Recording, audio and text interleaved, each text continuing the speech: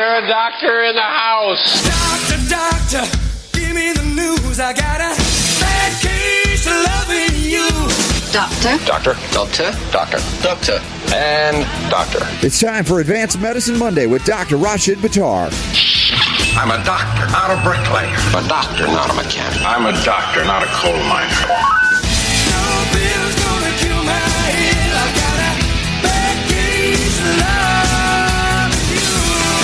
The doctor is in.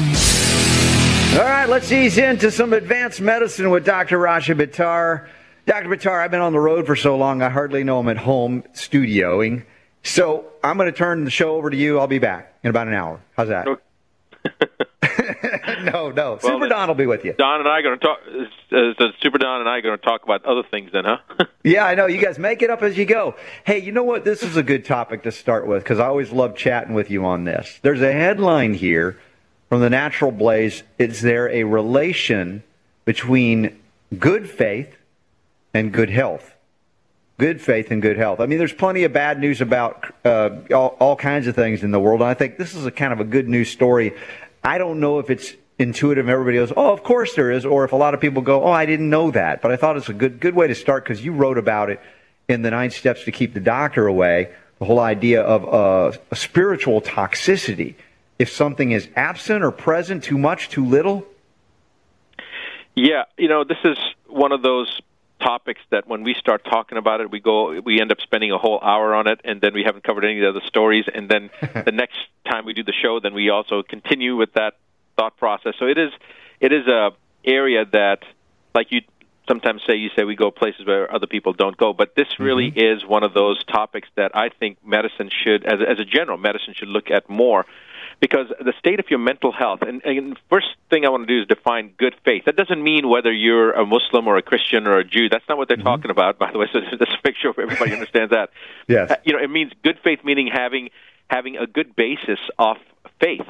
And what we're talking about, the spiritual toxicity, my definition of spiritual toxicity, you and I, Robert, many times have talked about this before and how you grew up in a different tradition of religion, as did I, and yet we're almost synonymous in our thought process.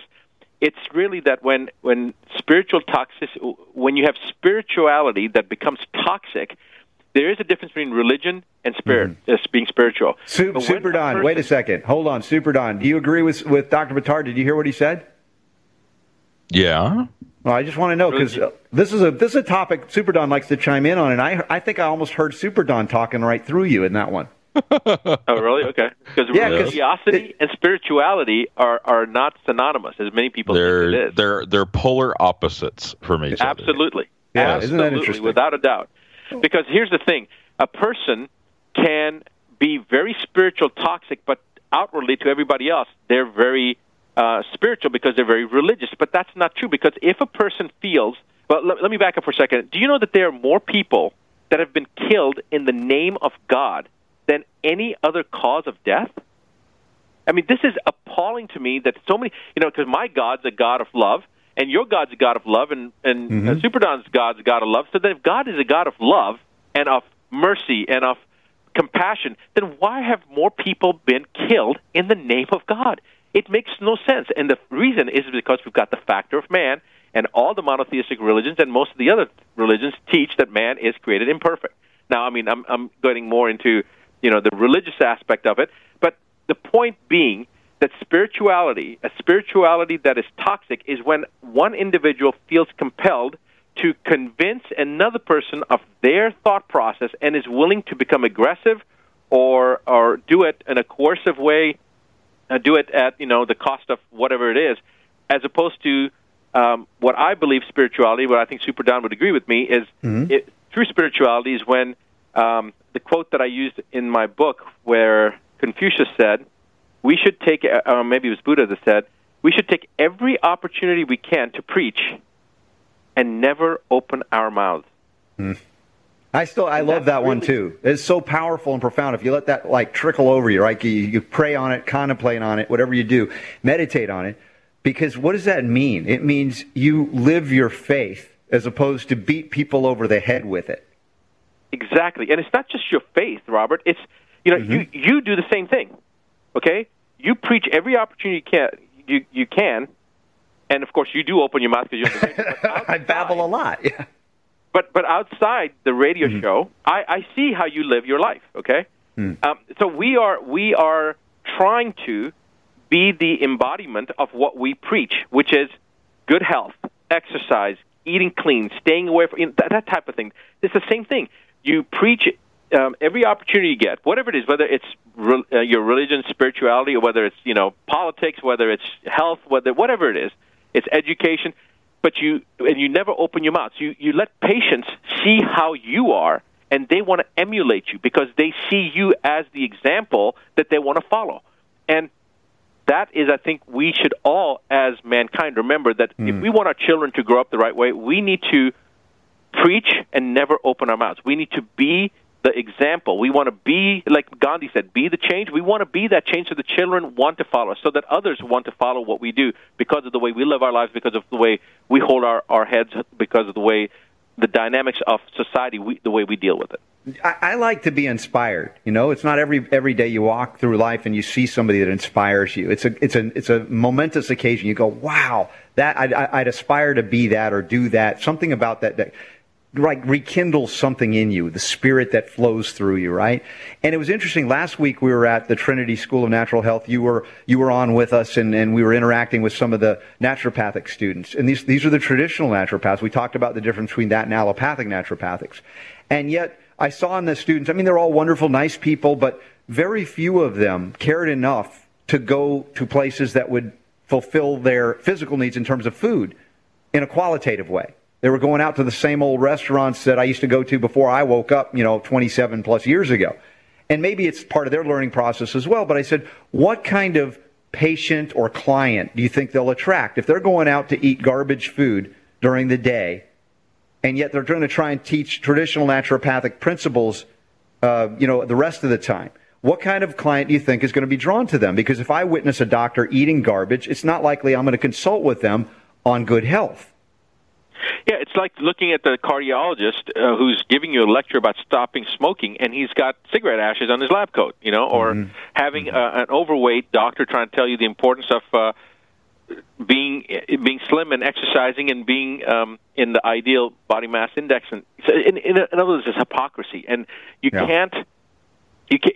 A minister or a preacher or a rabbi or a Maulvi or an imam or whatever that sits there and preaches one thing, but then is in the back room, smoking crack or, doing whatever. Extreme example, but yeah. Well, okay, look, let's use an example. Catholicism, okay, and again, I'm not trying to beat up on Catholicism, but, when they talk about some of the things in Catholicism, and yet you look at the rate of priests being pedophiles, it makes you wonder.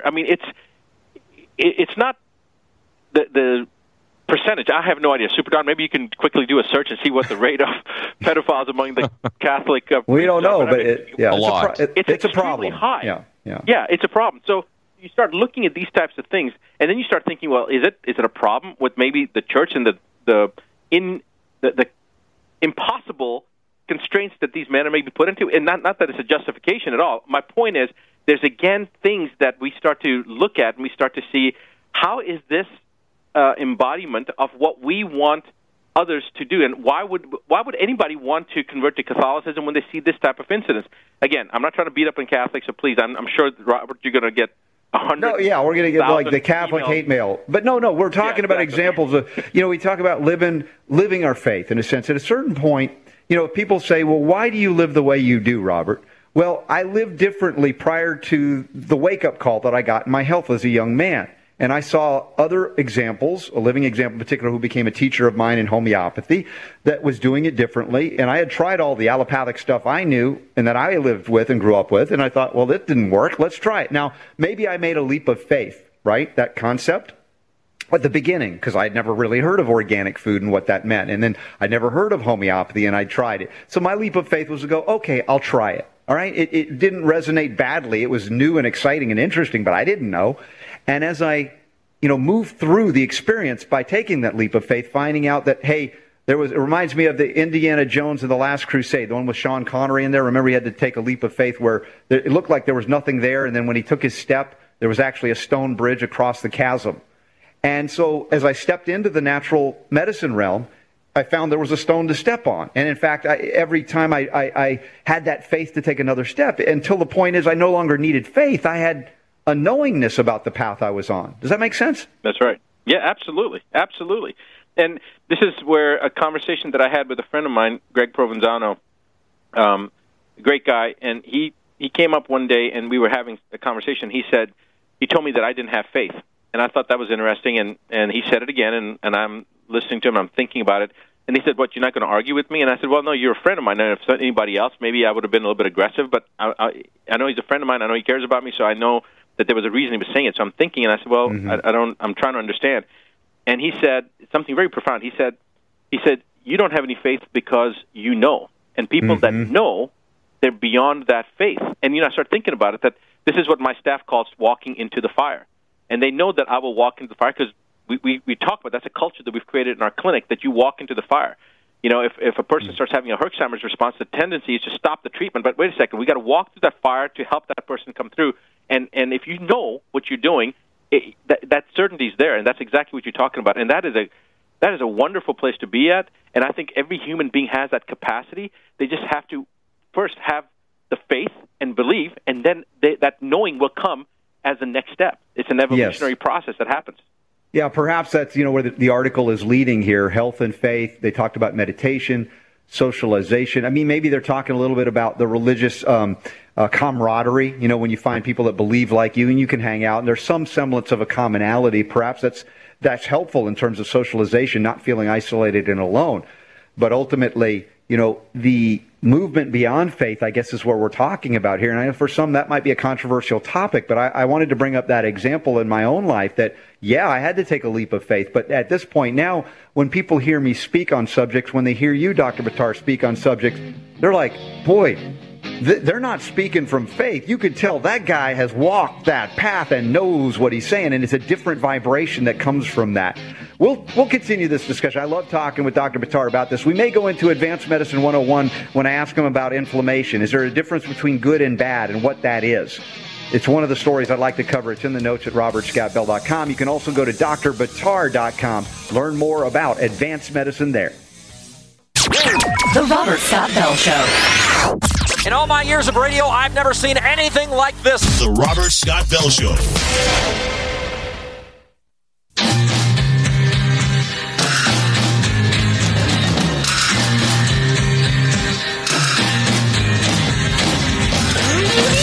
The Robert Scott Bell Show. Each and every week at this time, we go advanced medicine on you with Dr. Rashid Buttar. Again, links are up in the show notes. If you ever miss one of these special episodes each and every week, you can go to medicalrewind.com. Easiest way to plug into hundreds of hours of advanced medicine. Great conversations we've had over the years. Sometimes great questions of the day. Sometimes callers even. And it's the gift of healing that keeps on giving, Dr. Buttar, from faith to knowingness and now to social interaction. Here's a question I have for you, because this next story is kind of squirrely a little bit. I sort of get where they're going, but I want to ask your perspective on it as well. Headline reads, social interaction could boost chemotherapy's effectiveness. Now, my question is, if the chemotherapy's effectiveness is based on its cytotoxicity, does it enhance it or detract it? I'm not sure where they're going. Right. Well, this is, obviously we know that if they're trying to say that it's an absurd correlation, really what happens is that we actually experience this in our office. When patients sit together while they're going through their treatment on a daily basis, there's camaraderie that's formed. There is having the similar experience and going through the same trials and tribulations. And when they share with each other, there's a commonality, and that common denominator helps them to get support from each other, and it helps them to elevate their spirit. It helps to elevate their thought process. And if one's down, then the other three will pull that person along. And they form this friendship that sometimes lasts years after the treatment's completed, and the cancer is just a bad memory and no longer dealing with that issue, but they still, those bonds that they formed, they still continue to have that friendship. And I think that's what they're really talking about. And, of course, they've attributed it and turned it back to saying the chemotherapy made it more effective. It has nothing to do with chemotherapy. It's just the relationship that people established together. Yeah, I was thinking about the camaraderie of going through it. Like you said, would strengthen resolve. Maybe you'd be more able to withstand, again, the cytotoxicity. I mean, it's cell toxic, and the point is, if it were to make it even more toxic, that's not necessarily more effective because you're playing a game of chemotherapeutic chicken with the life of that body, right, that the human soul is in at that point. Can it survive the onslaught? And so having a camaraderie, friendship, and kinship going on at that point could probably strengthen your resolve, strengthen the healthy cells to withstand some of the assault. That's exactly right. And I think that the more this type of observations made, and if they feel like that they need to do research on this, I think this is true with all aspects of social interaction. When you have people that do things together, whether it's in a club or book club, chess, whatever it is, there's camaraderie that's formed, and people's moods improve because there are other people that share the same preferences, the same thought process, the same whatever it is. It's a sharing. So if you are if you're a weightlifter and you are in a society that only runs, you're going to feel pretty alone and isolated, and feel everybody's going to look at you like you're a mutant and there's something wrong with you. But if you are in a community with other weightlifters, you're not going to feel that way. So it doesn't matter whether it's going through chemo or you're talking about any aspect. You know what I mean? If you're a Hispanic person living in a all-white community, or you're a white person living in a Hispanic community, you may feel a little isolated. So that it's one of those type of things. It's whatever it is. One man among a bunch of women. Well, actually, that might be a good thing. we were almost like that at the naturopathic show. Me and my buddy Paul, who was on last week with us, we were like, 10% men, 90% women. Awesome! So, no, we were okay with that. Right. So, but fun. Anyway, it's an interesting correlation, of course, that they pulled out and made it sound absurd that chemotherapy is, it was a funny headline. So. Oh, and by the way, speaking of like the faith to knowingness, there are many friends and family members out there that may not listen to the Robert Scott Bell Show or know Dr. Buttar and advanced medicine that we do, and they may have faith in chemotherapy, weirdly enough to say it that way. Now, if they make that selection, that choice to go that path, and you might have knowingness that it's probably not the ideal route to go, but they're not willing to accept that because they have faith in a different path for themselves. All I would ask, and if you really love them, is just to keep loving them and support them in their decision, as opposed to, make negative comments about it that could kind of take away from their survival potentiality, even if they're making a choice that you don't believe is best. Yeah, and that's an important part that we're very conscious of in our office. We never, ever, during my initial consult, I never tell a person what they should or shouldn't do. I just give them information and let them come to their own conclusion, because that's a really, really important component that you bring up, Robert. The power of influence that we as providers have, and the patient's ability to be autonomous is very important. We need to distinguish that. Yep, love them no matter what, and they'll have a better options as far as moving forward, whatever happens, whatever transition. All right, folks, we got a lot more advanced medicine to do. I'm going to query Dr. Buttar, going back to Advanced Medicine 101. When is inflammation good for you? Because they always say, bad, it's all bad. Is it all bad? Could it be good, and how do we support it? Great heavens, what kind of radio show is this? The Robert Scott Bell Show.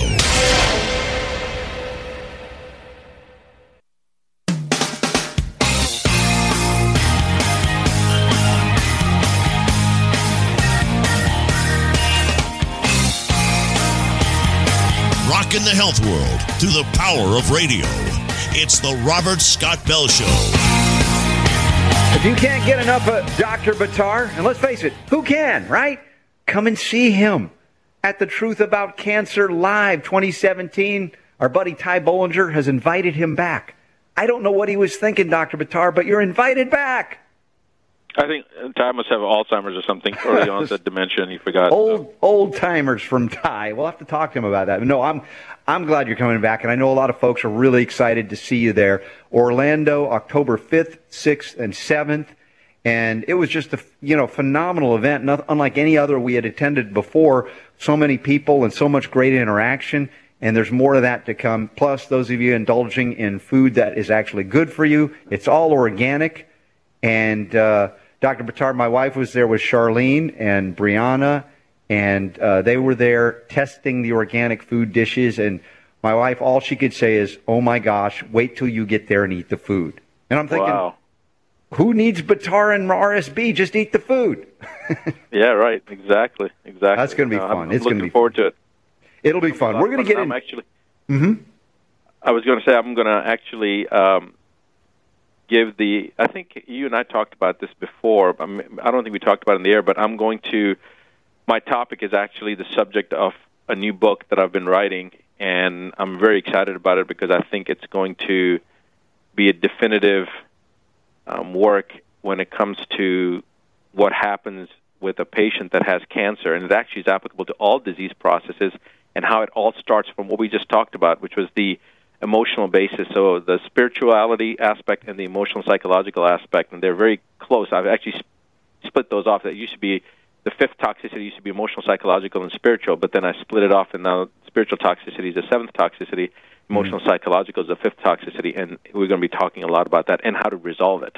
Nice. That's going to be exciting because these are the things that are often the stumbling blocks, even when you think you're making all the right moves to get you well, and there's something energetically lingering in the background or deep within you you can't acknowledge, or maybe it's too painful, but it's there. And when you resolve that, then miracles occur, sometimes instantaneously. Absolutely. It's a cathartic event, and I've actually experienced this with patients when doing the infrarespiratory reflex injections to help them breathe better.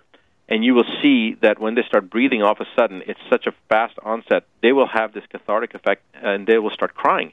And they'll look around, and they don't even know why they're crying, but it's an emotional release, and there was pent-up emotional burdens that were sometimes, 10, 15, 20 years old. And, of course, now I don't want to open up the can of miasms, but now when you talk about miasms, that's a generational memory. So we won't talk about that. I know. No, but it's let's plant the seeds for future discussions and your presentation at The Truth About Cancer.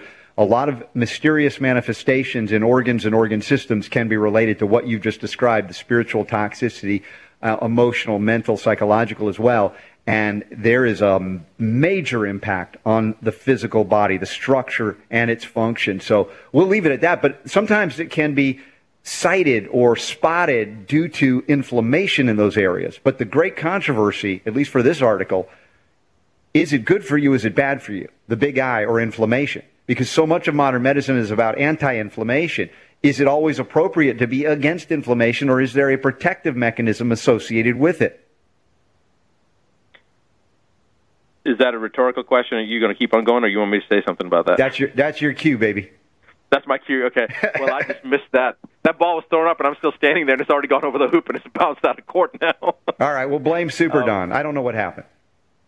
Well, it's the whole concept of inflammation. Anything that the body does, by definition, has to have a role to it. Just because we don't understand it, or just because we think it's good or bad, doesn't mean that there's not a reason that the creator, the ultimate engineer, put it in place.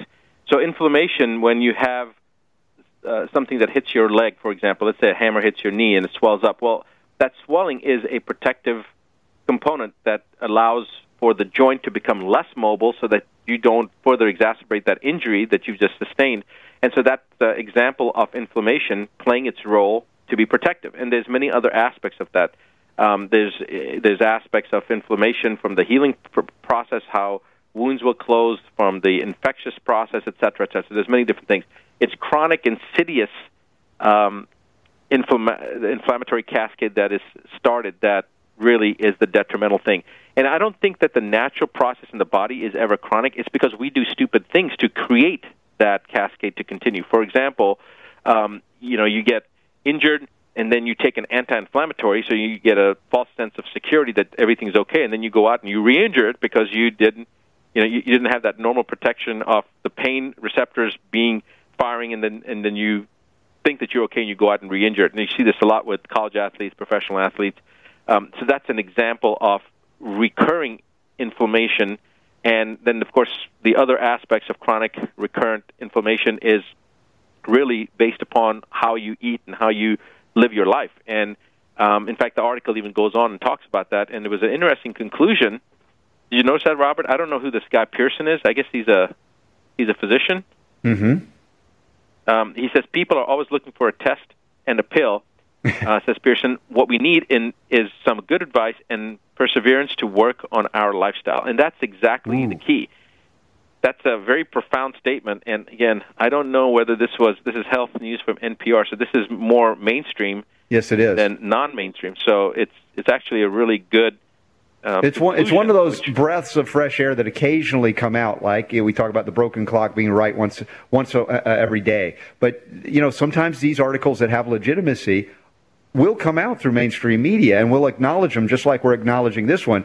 And I guess, my thought on this, too, in recognizing an acute injury like a hammer blow and the inflammation that's protective and part of the healing process, if it goes what we call into a chronic state of inflammation that never goes away, is it the body going awry, or is it, as you said, the lifestyle that we're leading is so wrong that we can't ever get out of that cascade, and it becomes, I don't know if I'd call it habitual, because you think about conscious decision, but the body is doing what it's doing and the inflammation's never going away because something that we're doing or not doing is not allowing the healing to actually complete. Did you do this on purpose? Because this is exactly the subject of the book. This is exactly what I'm talking about. Dude, when you're asleep, I sneak over and I read your notes. No, Robert, seriously, it's so funny how this is exactly, I mean, we didn't plan this. Truth is stranger than fiction. So anyway, this is interesting. Thomas Pearson is actually a cardiovascular epidemiologist, and he is also an author of the AHA CDC recommendations for the University of Florida Health Science Center.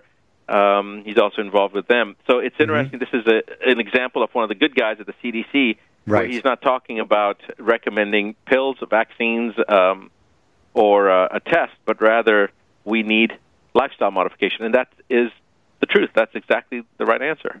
Beautiful. It comes back to what you.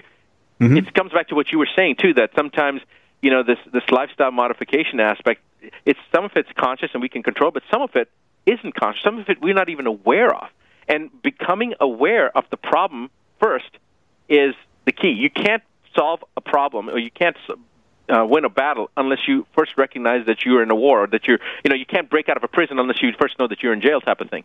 So yes. That's the first aspect, is to identify and realize and recognize what the problem is, and then, as they say, that's half the battle, and now you can then finish the rest of it. And that's really the subject of the whole book.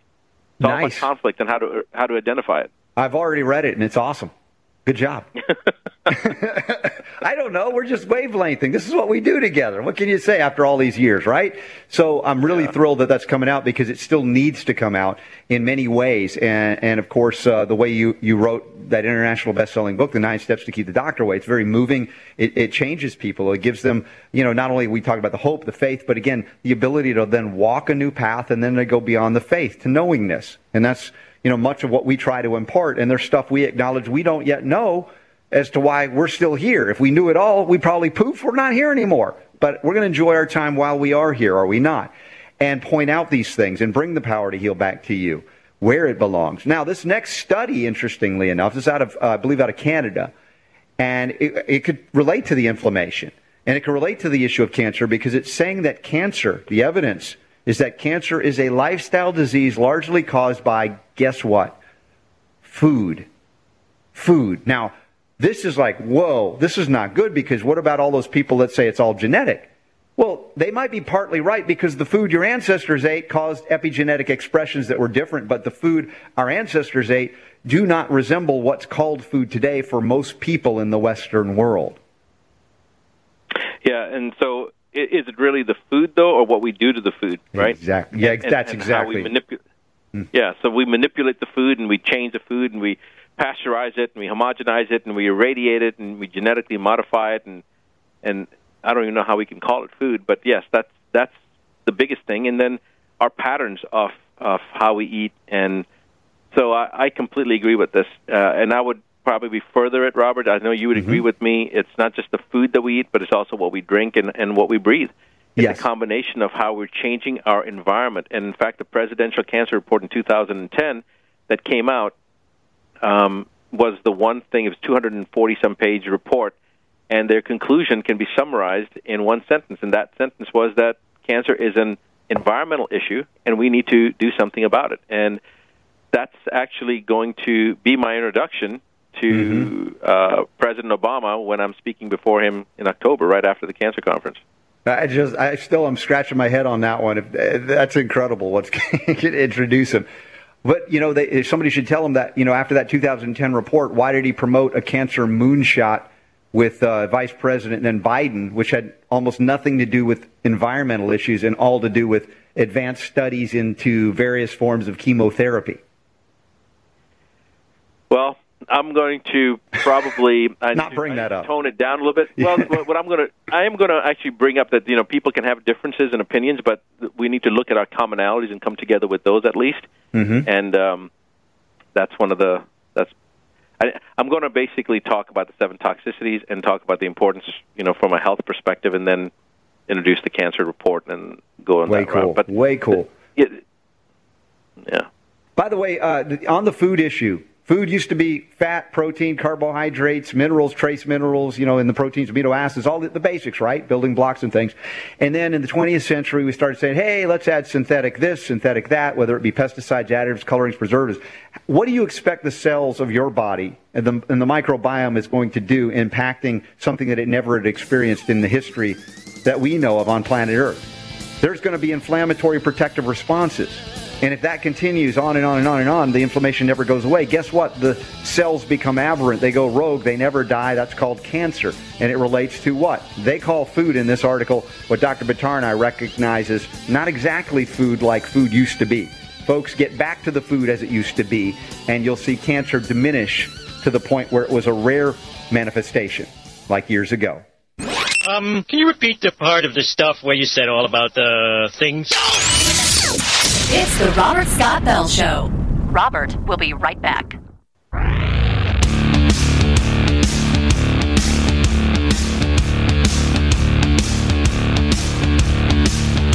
Taking on bureaucrats and corporations that would stand in the way of health freedom.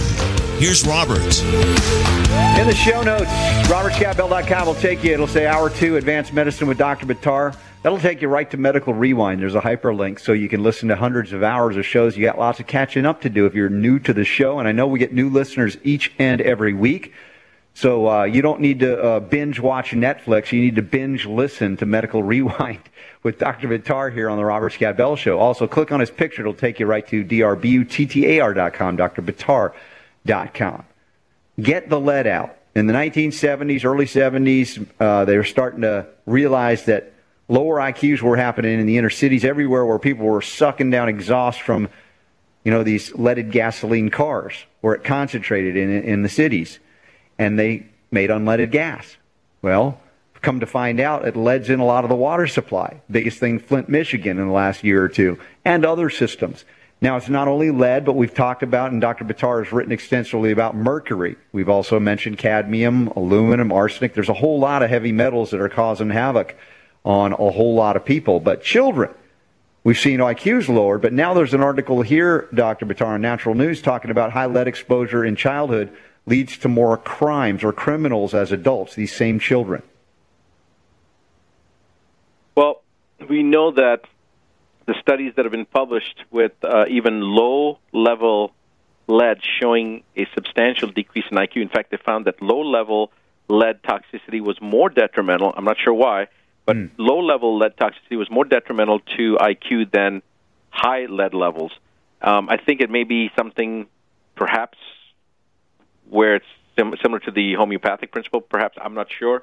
But they did find that this was actually published over a decade and a half ago. And I think, Robert, you know which study I'm talking about, right? It's a pretty prominent study. But it was published in the I think, you talk about at low-level exposure, you got aberrant dysfunction. You're still very functional. It's not like you're debilitated in a wheelchair scenario.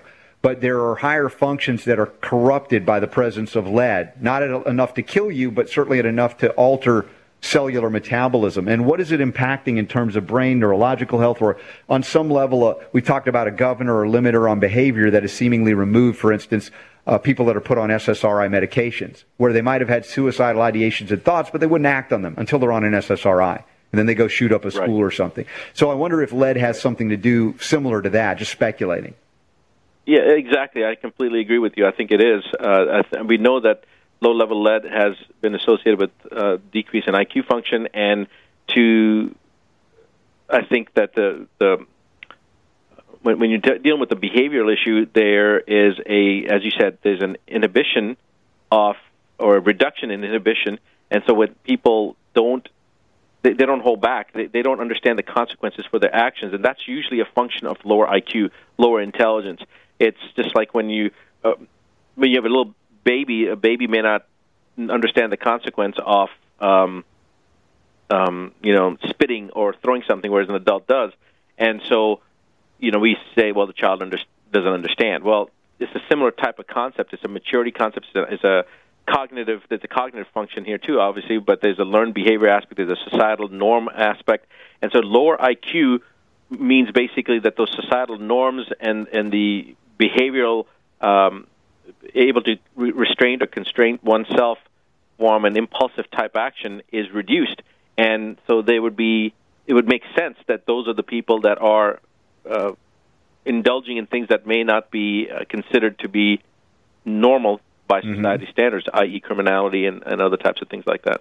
Sure, and remind folks that the whole basis for IV chelation was a discovery about getting the lead out of bodies, was it not?